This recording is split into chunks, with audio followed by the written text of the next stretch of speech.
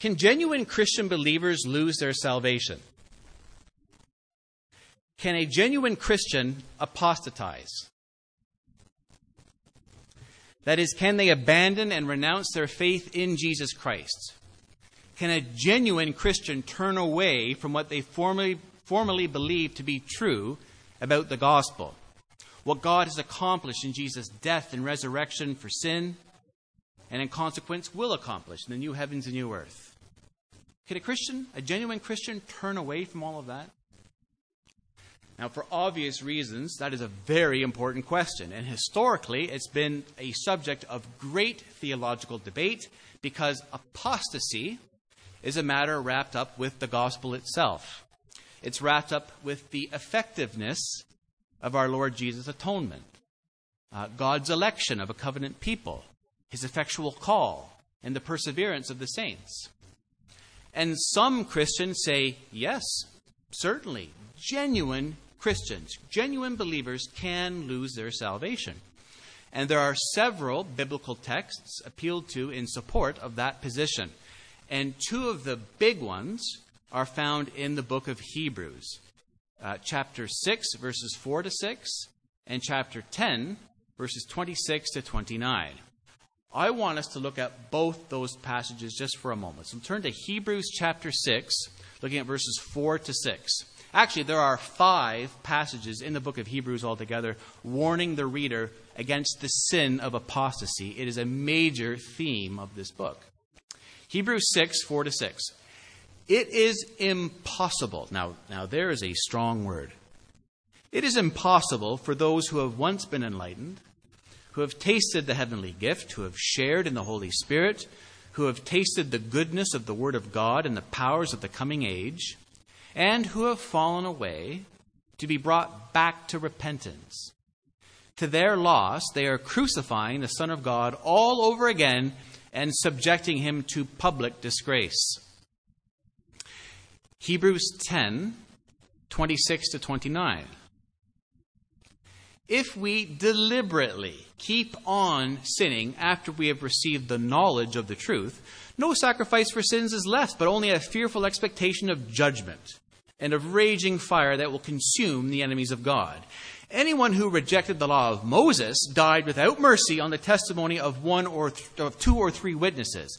How much more severely do you think someone deserves to be punished who has trampled the Son of God underfoot, who has treated as an unholy thing the blood of the covenant that sanctified them, and who has insulted the Spirit of grace? And many Christians would say, well, surely we just have to read those texts without any theological pre-commitments or theological prejudice going into things. And it's perfectly clear that the possibility of genuine believers losing their salvation exists. But other Christians argue, no, a genuine believer can never lose their salvation. And the texts they appeal to are passages like Romans 8, 29 to 30, and the unqualified assertions of Jesus himself in John chapter 6. So let's take a look at those texts. Romans 8, 29.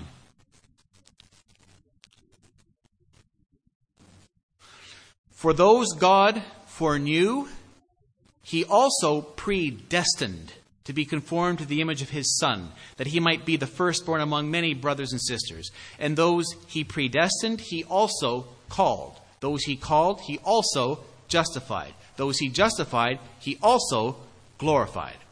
And here we see what's called the golden chain of salvation. The Apostle Paul is saying, if you are a justified Christian, a justified believer, if your sin has been forgiven, and the righteousness of Jesus has been imputed to you, that means you were first a predestined Christian. You were first foreordained by God to be conformed to the image of his Son in union with him. And you will be a glorified Christian when Jesus returns to earth to consummate his kingdom, which means our salvation is secure. It's cemented in the eternal decree of God. John 6:39. Jesus says this, and this certainly sounds like an unqualified statement.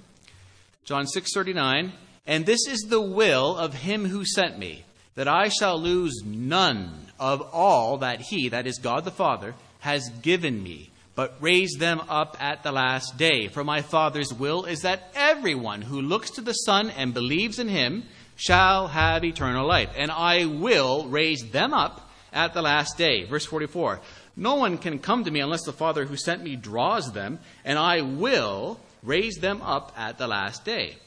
So the question is, which position is correct? Can a genuine Christian lose their salvation, or can a genuine Christian never lose their salvation? How do we decide between these two different groups of texts? Well, the answer is that we don't. I'm being perverse, even framing the question the way that I am. It's a trap. The error Christians sometimes make in coming to a decision between two seemingly contradictory group of texts, and this goes for anywhere in the Bible, not just here on this issue, is that they face off like two gunslingers at high noon in an old west town. And when the dust settles, one group of God-exhaled biblical texts are basically left dead in the dust. And the group left standing, who won the gunfight, that they're correct. That is terrible. That betrays a very, very low view of the Word of God. The writer to the Hebrews isn't teaching one doctrine, and the Apostle Paul and the Apostle John another. And when it comes to making an interpretive decision between two writers of Scripture, one biblical text or one particular author never beats or cancels another biblical text or author. Never. Biblical interpretation is not a cage match.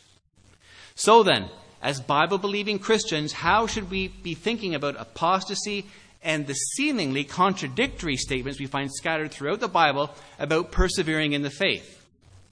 Well, think about this. The Apostle Paul, the same Apostle Paul who wrote the Golden Chain of Salvation text in Romans chapter 8, he can also entreat Christians to examine themselves and to verify if they are in the faith or not. 2 Corinthians 13:5. He's writing to Christians. Examine yourselves to see whether you are in the faith. Test yourselves. Do you not realize that Christ Jesus is in you? Unless, of course, you fail the test. That is the same man who said Christians are predestined to glorification from eternity past. And the Apostle John warns in chapter 15 of his gospel that branches in Christ may be cut off. Yet, as we just read in chapter 6, the apostle has already insisted that Jesus will preserve all whom the Father has given to him. It's not that these authors are contradicting themselves or one another. These are not embarrassing theological inconsistencies. It all aligns very well, and it's consistent throughout the whole Bible. All these writers understand that it's dangerously possible to start the Christian marathon of faith well. To make a fine show of the Christian life and Christian strength at the beginning of the race, but only faith which perseveres to the very end is genuine. A key text in the book of Hebrews, where this is a major theme, is Hebrews 3:14. We have come to share in Christ, if indeed we hold our original conviction firmly to the very end. A genuine believer is someone who sticks. And by the time we've come to the apostasy sections of chapter 6 and chapter 10 of Hebrews, the writer has already explained this to us. He's expecting us to remember chapter 3, verse 14, and to believe chapter 3, verse 14. We have come to share in Christ, if indeed we hold our original conviction firmly to the very end. So here's the question. Who is a Christian? Who shares in Christ? Who is a partaker of Jesus Christ? The answer is the one who perseveres to the very end. Biblical faith by definition, is persevering faith. That's not to say the Bible teaches we're not entitled to any form of assurance of salvation until our ultimate perseverance has been demonstrated on that day when we're granted admittance into heaven. And then only then can we be absolutely certain our sins have been forgiven and we're citizens of God's kingdom. And if until that day we're being presumptuous if we believe such a thing. No, not at all. The basis of Christian assurance is the finished work of Jesus Christ. His substitutionary, wrath-absorbing death. His resurrection from the grave and all of its gospel entailments. That's where our assurance lies. It's in the gospel. It's in the cross. The finished work of Jesus Christ. But the failure to live a life of holy faithfulness serves to undermine assurance of salvation. It has to. D.A. Carson writes this: the Bible provides you with rich, thick, encouraging, beautiful assurance and promise as long as you are walking with Jesus. But the Bible is not interested in providing you with absolutist epistemological certainty when you're living in a fashion indistinguishable from the world, the flesh, and the devil. At that point, instead, the Bible gives warning and asks, in effect, are you really a Christian? If so, you will repent and return. And if not, God have mercy on your soul. And this, of course, is the concern of our sermon text today. If you look at your bulletin, you can see the lesson. Why is it so important for a Christian to continue living like one? Because our eternal life depends on it. Therefore, we must exercise self-control to flee from idolatry. We are not above falling. See Exhibit A, Israel. Look at your big picture. Paul sets forth Israel as those who failed to obtain the prize, even though they had their own form, their own type of baptism and Lord's Supper. All of them had these privileges. Nonetheless, God was displeased with most of them, and their bodies were scattered over the desert. And I believe these last verses of chapter 9 serve as an introduction into chapter 10. You'll recall in this series of 1 Corinthians, Paul is confronting various problems that the church is facing, and he's at problem number 6 in chapters 8 through 10. Problem number 6 is some Corinthian Christians are eating food offered to idols in a way that stumbles their weaker brothers and sisters in Christ. That's in chapter 8.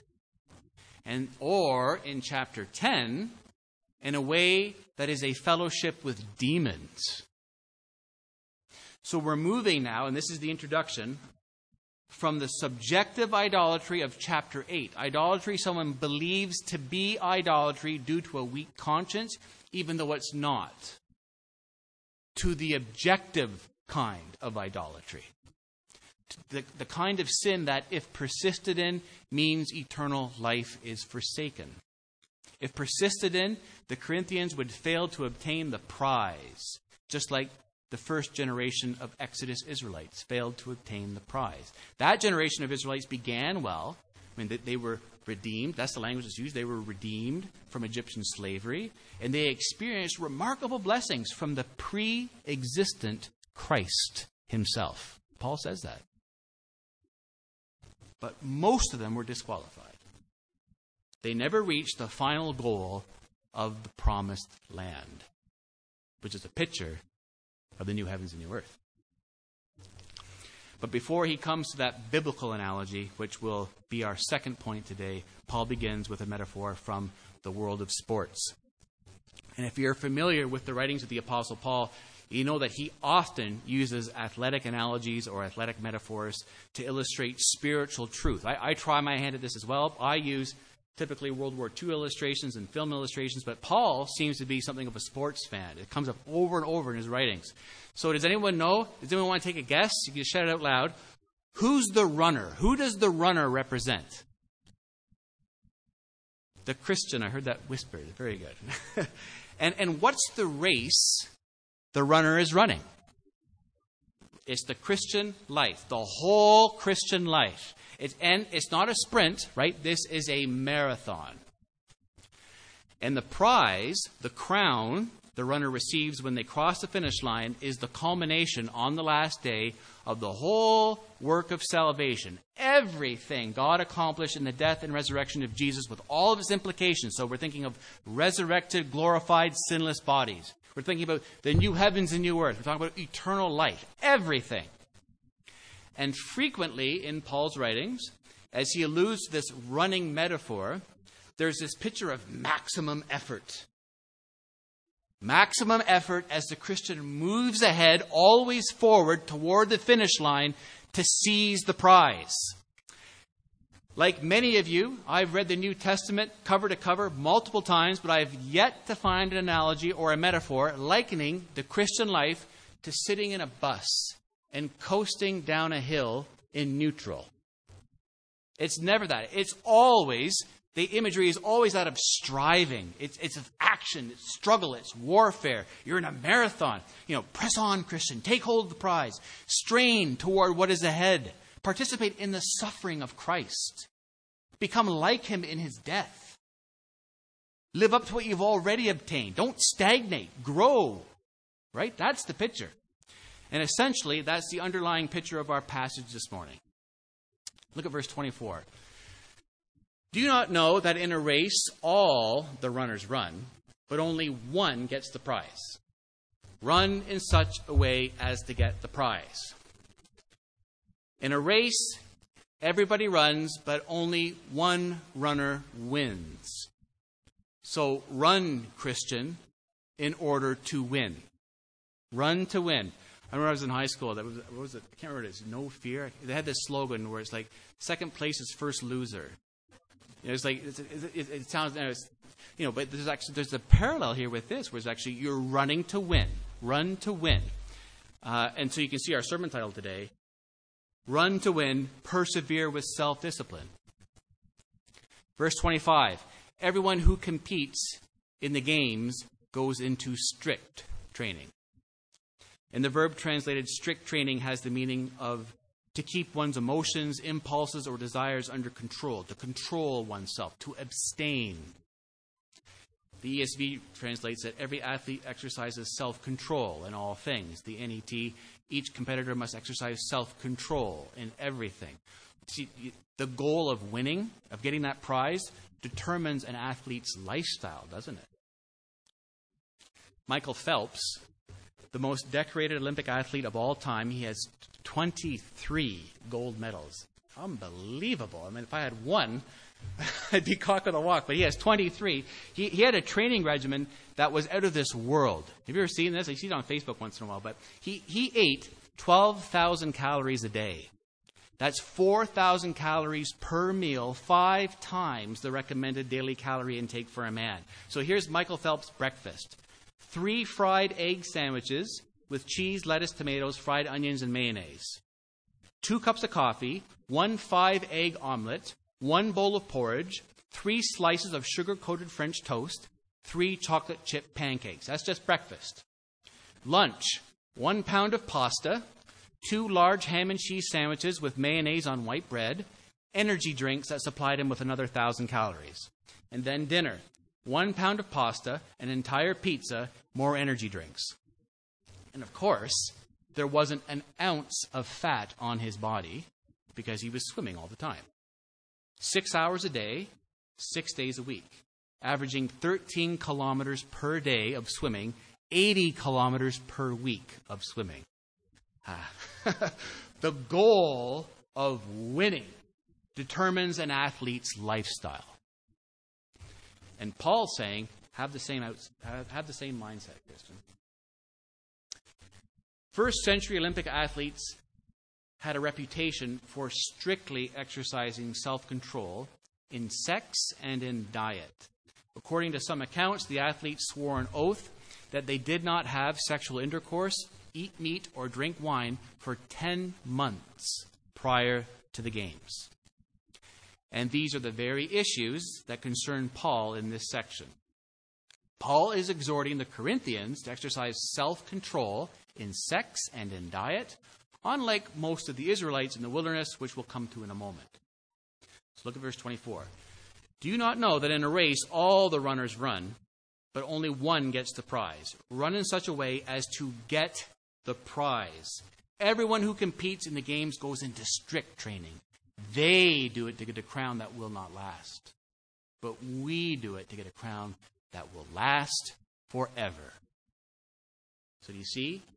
Winning is what motivates the athlete to be so self-controlled. And the prize for winning an Olympic-type race in Paul's day was a wreath made of plant leaves. But that athletic wreath is perishable. 23 gold medals is perishable. But the prize for winning the gospel race of persevering to the very end is imperishable. It is eternal life with God himself. That is our eternal reward, which Paul contrasts in verse 27 with being disqualified.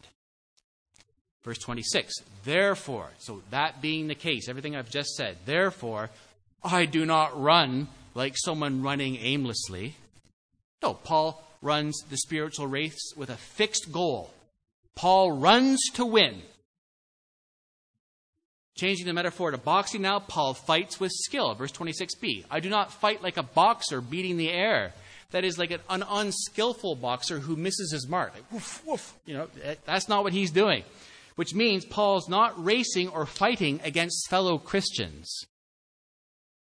Right? His opponent is his own body and its immoral desires, which must not control him.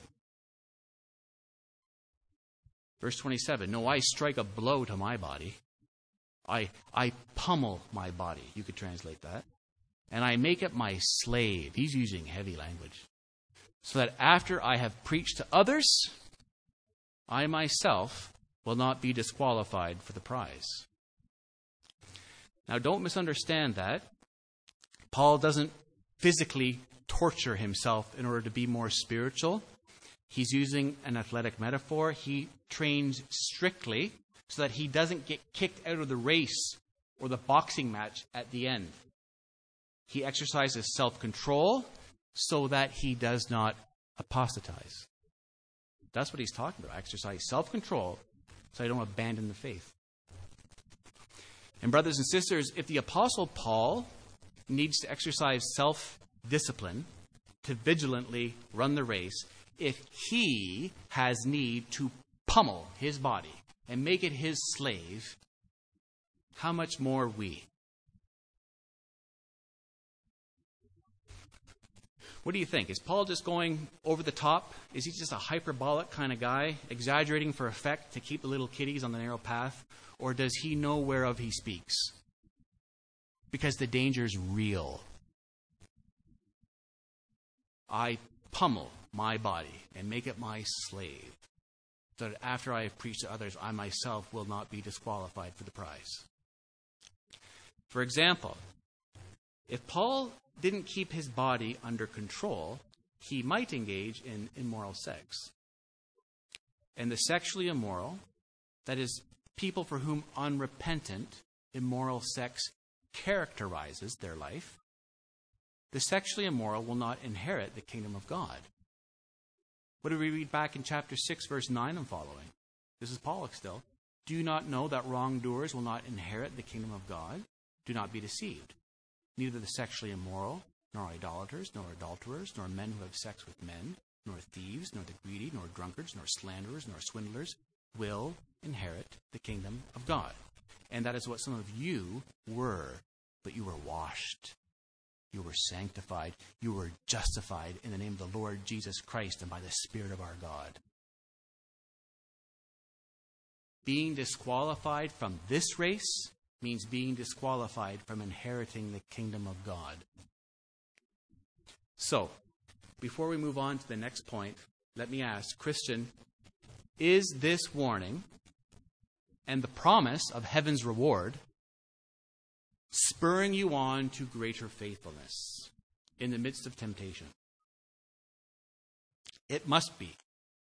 Pray to God that it would be. The danger is real, and the warning is real as well, as is the promise of eternal reward. Maybe you are flirting with the idea of leaving the church, throwing in the towel, turning your back on your Lord and Savior, giving in to family pressure, intellectual pressure, sexual pressure. Christian, keep your eye on the prize. Keep your eyes on your eternal reward, the imperishable crown of life. That will help motivate you to spiritual integrity when you're faced with the temptation not to persevere, when you're tempted to give up and to cash in your chips and abandon the faith. Because the climax of what God will accomplish in the death and resurrection of his Son is still to come. It's still in the future. We haven't got it yet. You need to persevere so that when you've done the will of God, you will receive what he has promised. In the present, in these last days, Christians enjoy many, many blessings. Sin forgiven, union with God's Son, the infilling of God the Holy Spirit. But our ultimate vindication, our ultimate transformation still lies ahead. The hope of the new heavens and new earth, it's still to come. The hope of resurrection body, it's still to come. And we have God's covenantal guarantee that if we persevere to the very end, we will receive what God has promised. Jesus Christ has triumphed, and he who promised is faithful. So, hold unswervingly to the faith you profess, Christian. Allow nothing to discourage you. Allow nothing to frighten you. Allow nothing to tempt you. And so keep you from finishing the race of faith, the marathon of faith. Keep looking forward to the certain hope Jesus has secured for all of his covenant people. Run to win. Persevere with self-discipline. Point number 2, lessons from Israel's history. Now Paul argues with another example. He's not using athletics this time. Now it's from Old Testament biblical history, when the people of Israel compromised with idolatry, which then led to God's judgment. And what Paul does in this section is he uses typology. Now, you've heard me talk about typology many times before, but typology analyzes how New Testament persons and events and institutions, we call those antitypes, fulfill Old Testament persons and events and institutions, we call those types, by repeating the Old Testament situations at a deeper climactic level in salvation history. There's always, in typology, a ratcheting up. And the basis of typology is God's consistent activity in the history of his chosen people. So, as you can see in the table at the bottom of your handout, this is in verses. Israel in the wilderness is a type, and the Corinthian Christians are the antitype. And just a heads up, it's not my intention to get into the exegetical weeds on this. This passage is notorious. The way the typology is functioning in this text is very complex. And so, lest we miss the forest for the trees, I'm going to be painting with very broad strokes. The backdrop to all of this, of course, is Israel's exodus from slavery in Egypt and their 40-year wandering in the wilderness. And just as an aside, New City, notice how Paul assumes, and as he addresses a mostly Gentile church, only 5 years converted out of raw paganism, that these Christians are familiar with the events of the Egyptian exodus. And in a day when no one had their own copy of the Scriptures.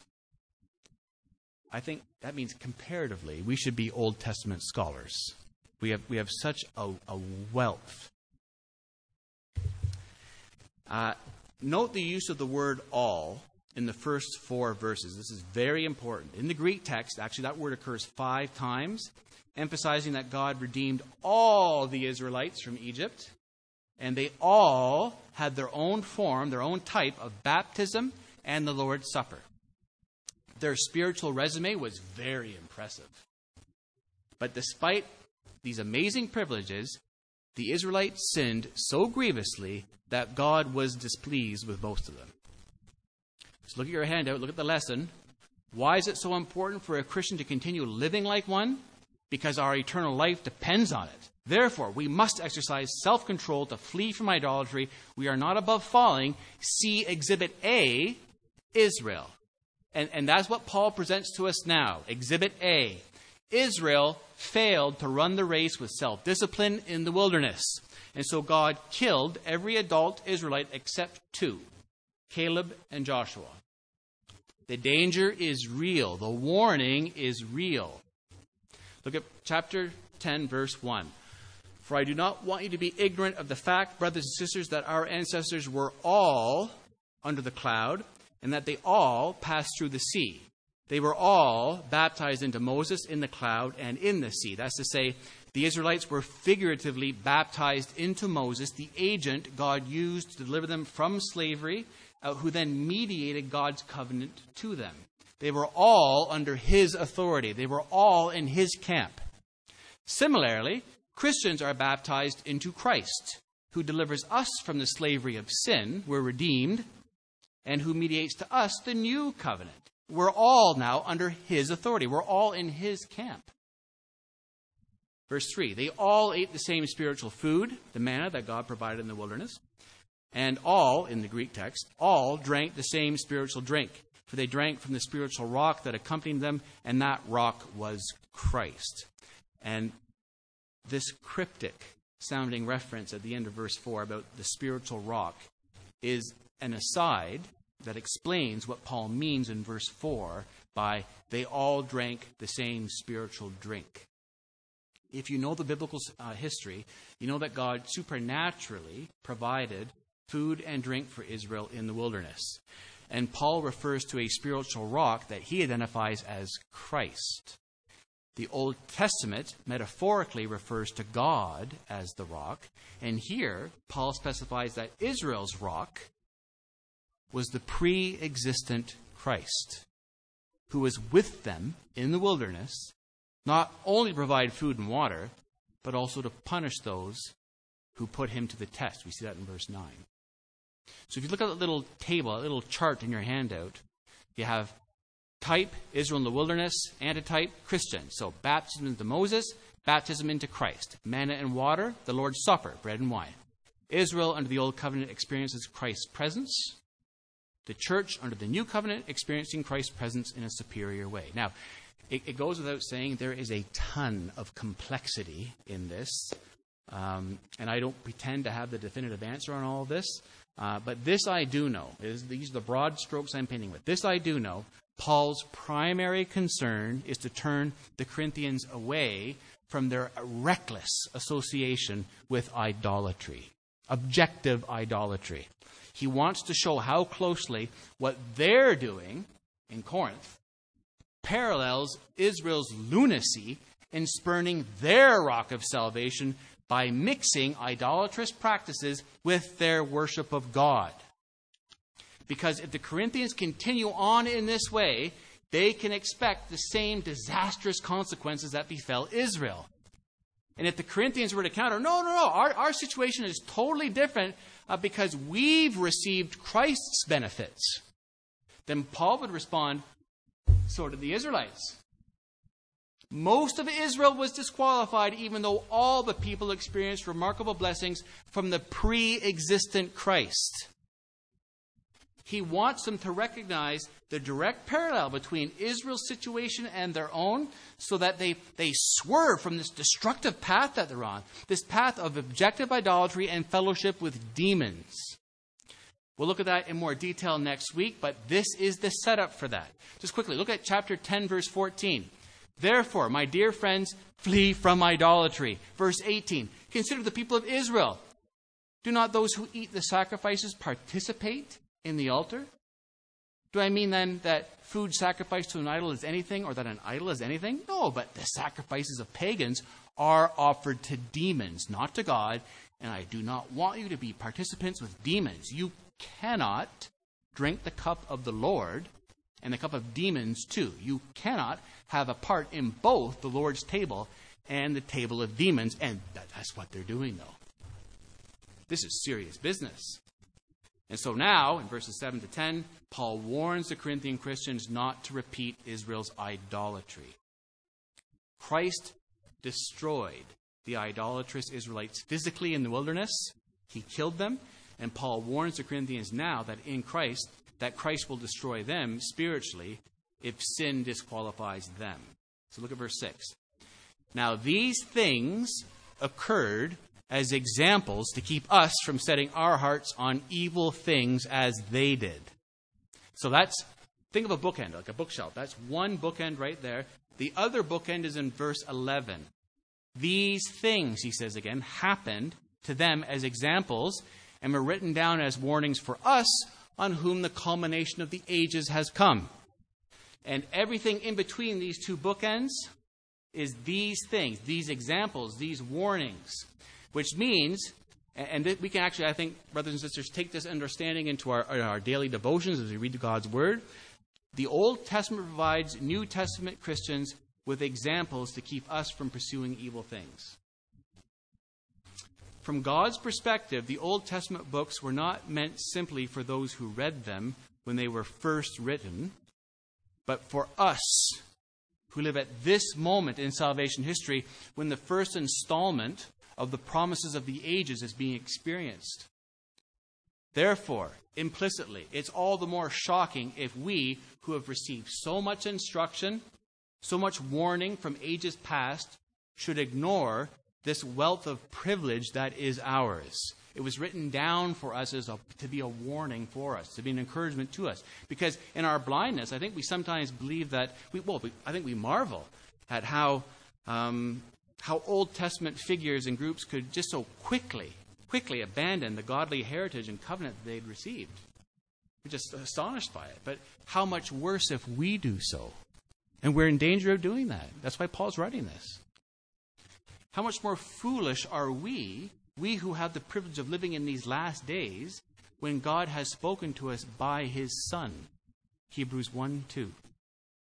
When we rebel against God by turning to idolatry and immoral sex, testing Christ, and grumbling. Those are the sins that he lists here. Because those are the example sins, the warnings between those two bookends: idolatry, immoral sex, testing Christ, grumbling. Verse 7, do not be idolaters as some of them were. As it is written, the people sat down to eat and drink and got up to indulge in revelry. And this, of course, is a reference to the golden calf fiasco of Exodus 32. Israel's idolatry with the golden calf flagrantly breaches the covenant with Yahweh. Verse 8, we should not commit sexual immorality as some of them did, referring to the incident in Numbers 25 and Israel's participation in gross sexual immorality with Moabite women. And in one day, 23,000 of them died. Verse 9, we should not test Christ as some of them did. You see how actually Old Covenant Israel tested Christ, right? The pre-existent Christ, and were killed by snakes. Alluding to Numbers 21, where the Israelites spoke against God, criticizing him, criticizing his provision, complaining in particular about a lack of food and water. Verse 10, and do not grumble, as some of them did, and were killed by the destroying angel. Now, how typology works is the type escalates. It's ratcheted up to the antitype. And here, physical death in the Old Testament, so their bodies being scattered in the wilderness in verse 5, 23 dying in a single day, verse 8, killed by snakes, verse 9, killed by the destroying angel, verse 10. Physical death is ratcheted up to eternal damnation in the New Testament. Idolatry and other sins disqualified Israel from entering into the promised land. And Paul warns the Corinthians to persevere, lest idolatry and other sins disqualify them too from receiving eternal life. The danger is real. The warning is real. The implication is clear. Even though the Corinthian Christians enjoy redemption and baptism and the Lord's Supper, they must vigilantly persevere lest they too be disqualified. They too must flee from idolatry. Verse 12. So, if you think you are standing firm, be careful that you don't fall. And it might be wise, it's definitely wise, to stop there for a moment and for all of us to consider our own lives, our own professions of faith in Jesus Christ in light of God's Word, what the Apostle Paul has just taught us here. Verse 12, brothers and sisters, is not a verse we want to be skimming over in haste. It's like, come on, John, it's been a bit long. I got a roast in the oven. We've got to go. It's like, no, think about verse 12 a lot. Yes, to actually say, yes, I'm saved as saved can be. Christian, do you think you are standing firm in the faith? Then this verse is for you. Right? This verse is for me. I do believe I'm standing firm in the faith. So that means this verse is for me. The Apostle Paul is warning us, and it's a real warning. It's not just a rhetorical flourish. Since most of the Israelites in the wilderness were disqualified from the race, despite all the ways in which God delivered them and provided for them, Christians today who think they stand should be careful not to fall. That means, Jill, you need to take heed lest you fall. That means, Freddie, you need to take heed lest you fall. Cindy, that means you need to take heed lest you fall. I need to take heed lest I fall. We must never, ever, ever assume that the race is essentially over. That there's really no need to vigilantly exercise self-discipline. And that there's no way that we could actually be disqualified. Brother, sister, never think that you're so mature that you can't fall. If you think you could never succumb to adultery, you're in danger. It means you don't have your guard up. Moreover, there's an intrinsic arrogance that's dangerous when we say, I'm so mature, that couldn't happen to me. No, if we're mature, then we don't think like that. Because it means we're no longer leaning on the grace of God. It means we're no longer praying, lead us not into temptation. Instead, we're saying, I've arrived. Spiritually, I've arrived. Don't be arrogant, Christian. Refuse to stand on your past spiritual triumphs. Never be satisfied with yesterday's grace. Instead, be like Paul in Philippians chapter 3, eagerly straining forward to the glories to come. Just listen to the already not yet awareness of the apostle in this passage. Philippians 3:12. Just listen. Not that I have already obtained all this, or have already arrived at my goal, but I press on to take hold of that for which Christ Jesus took hold of me. Brothers and sisters, I do not consider myself yet to have taken hold of it. But one thing I do, forgetting what is behind and straining toward what is ahead, I press on toward the goal to win the prize for which God has called me heavenward in Christ Jesus. So you see, this is where it starts. This is where it begins. Do you want to be a mature Christian? Do you want to cross the finish line and receive that prize on the final day? Then it all begins with an awareness that you're not there yet. It begins with an awareness that you haven't arrived yet. Our knowledge of Christ is imperfect. We still have much to learn. There is much remaining corruption in our hearts to weed out, much to yield over to the power of the Holy Spirit. It starts, brothers and sisters, with humility, with making a right estimate of our spiritual state. Let me be candid, friends. If you've come to the place where you feel satisfied, if you've come to the place where you think you can more or less put the bus in neutral and coast down the hill, where you can just assume the gospel, which you've tucked away like a fire insurance policy in your breast pocket, then you are in a deadly, dangerous, perilous condition.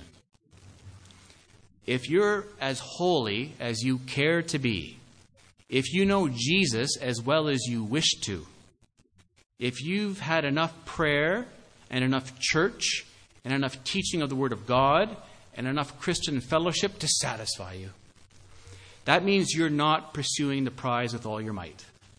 You're coasting. And make no mistake about it, Satan makes mincemeat of people like that. Hell is full of people just like that. What's the Apostle Paul doing? Is he coasting through the Christian life, piously intoning, once saved, always saved? He's just told us, I do not run like someone running aimlessly. I run to win. I do not fight like a boxer beating the air. I pummel my body and make it my slave, so that after I have preached to others, I myself will not be disqualified for the prize. Move forward. Press on. Strain for that prize. The New Testament insists that the God who has called his people to his new covenant works powerfully in us to conform us to the likeness of his Son. The New Testament insists that the Holy Spirit, in a continuous, gracious, sovereign, sanctifying work, empowers God's new covenant people to produce spiritual fruit. And that glorious truth needs to become both an incentive to press on in the faith, picking up our cross, following Jesus daily in death, pressing on in fearful, trembling obedience, and it needs to be a challenge to those who cry out, Lord, Lord, but do not do what God commands. Don't be arrogant. Instead, verse 13, have confidence in God's protection, and with this we'll close. Verse 13, no temptation has overtaken you except what is common to mankind. And God is faithful. He will not let you be tempted beyond what you can bear. But when you are tempted, he will also provide a way out so that you can endure it. And here, Paul provides two reasons why someone is responsible if he or she falls. Number one, every temptation we experience to apostatize is common to mankind. Temptations such as idolatry, immoral sex, testing Christ, and grumbling. You're not experiencing anything unique when you experience that temptation. It's common to us all. And second, God is faithful. So if we fall, that means we cannot blame God. The problem is with ourselves. God will not allow us to be tempted beyond what we can handle, but will provide a way to escape every temptation so that we can endure it. And those two reasons should both caution and encourage Christians at the same time. They warn us to persevere, lest we be disqualified from the prize. And they reassure us that God will not allow a uniquely powerful temptation to overwhelm any of us. And so with all of this now under our belts, we're ready to tackle what Paul writes in the remainder of chapter 10, which we'll look at next week, Lord willing.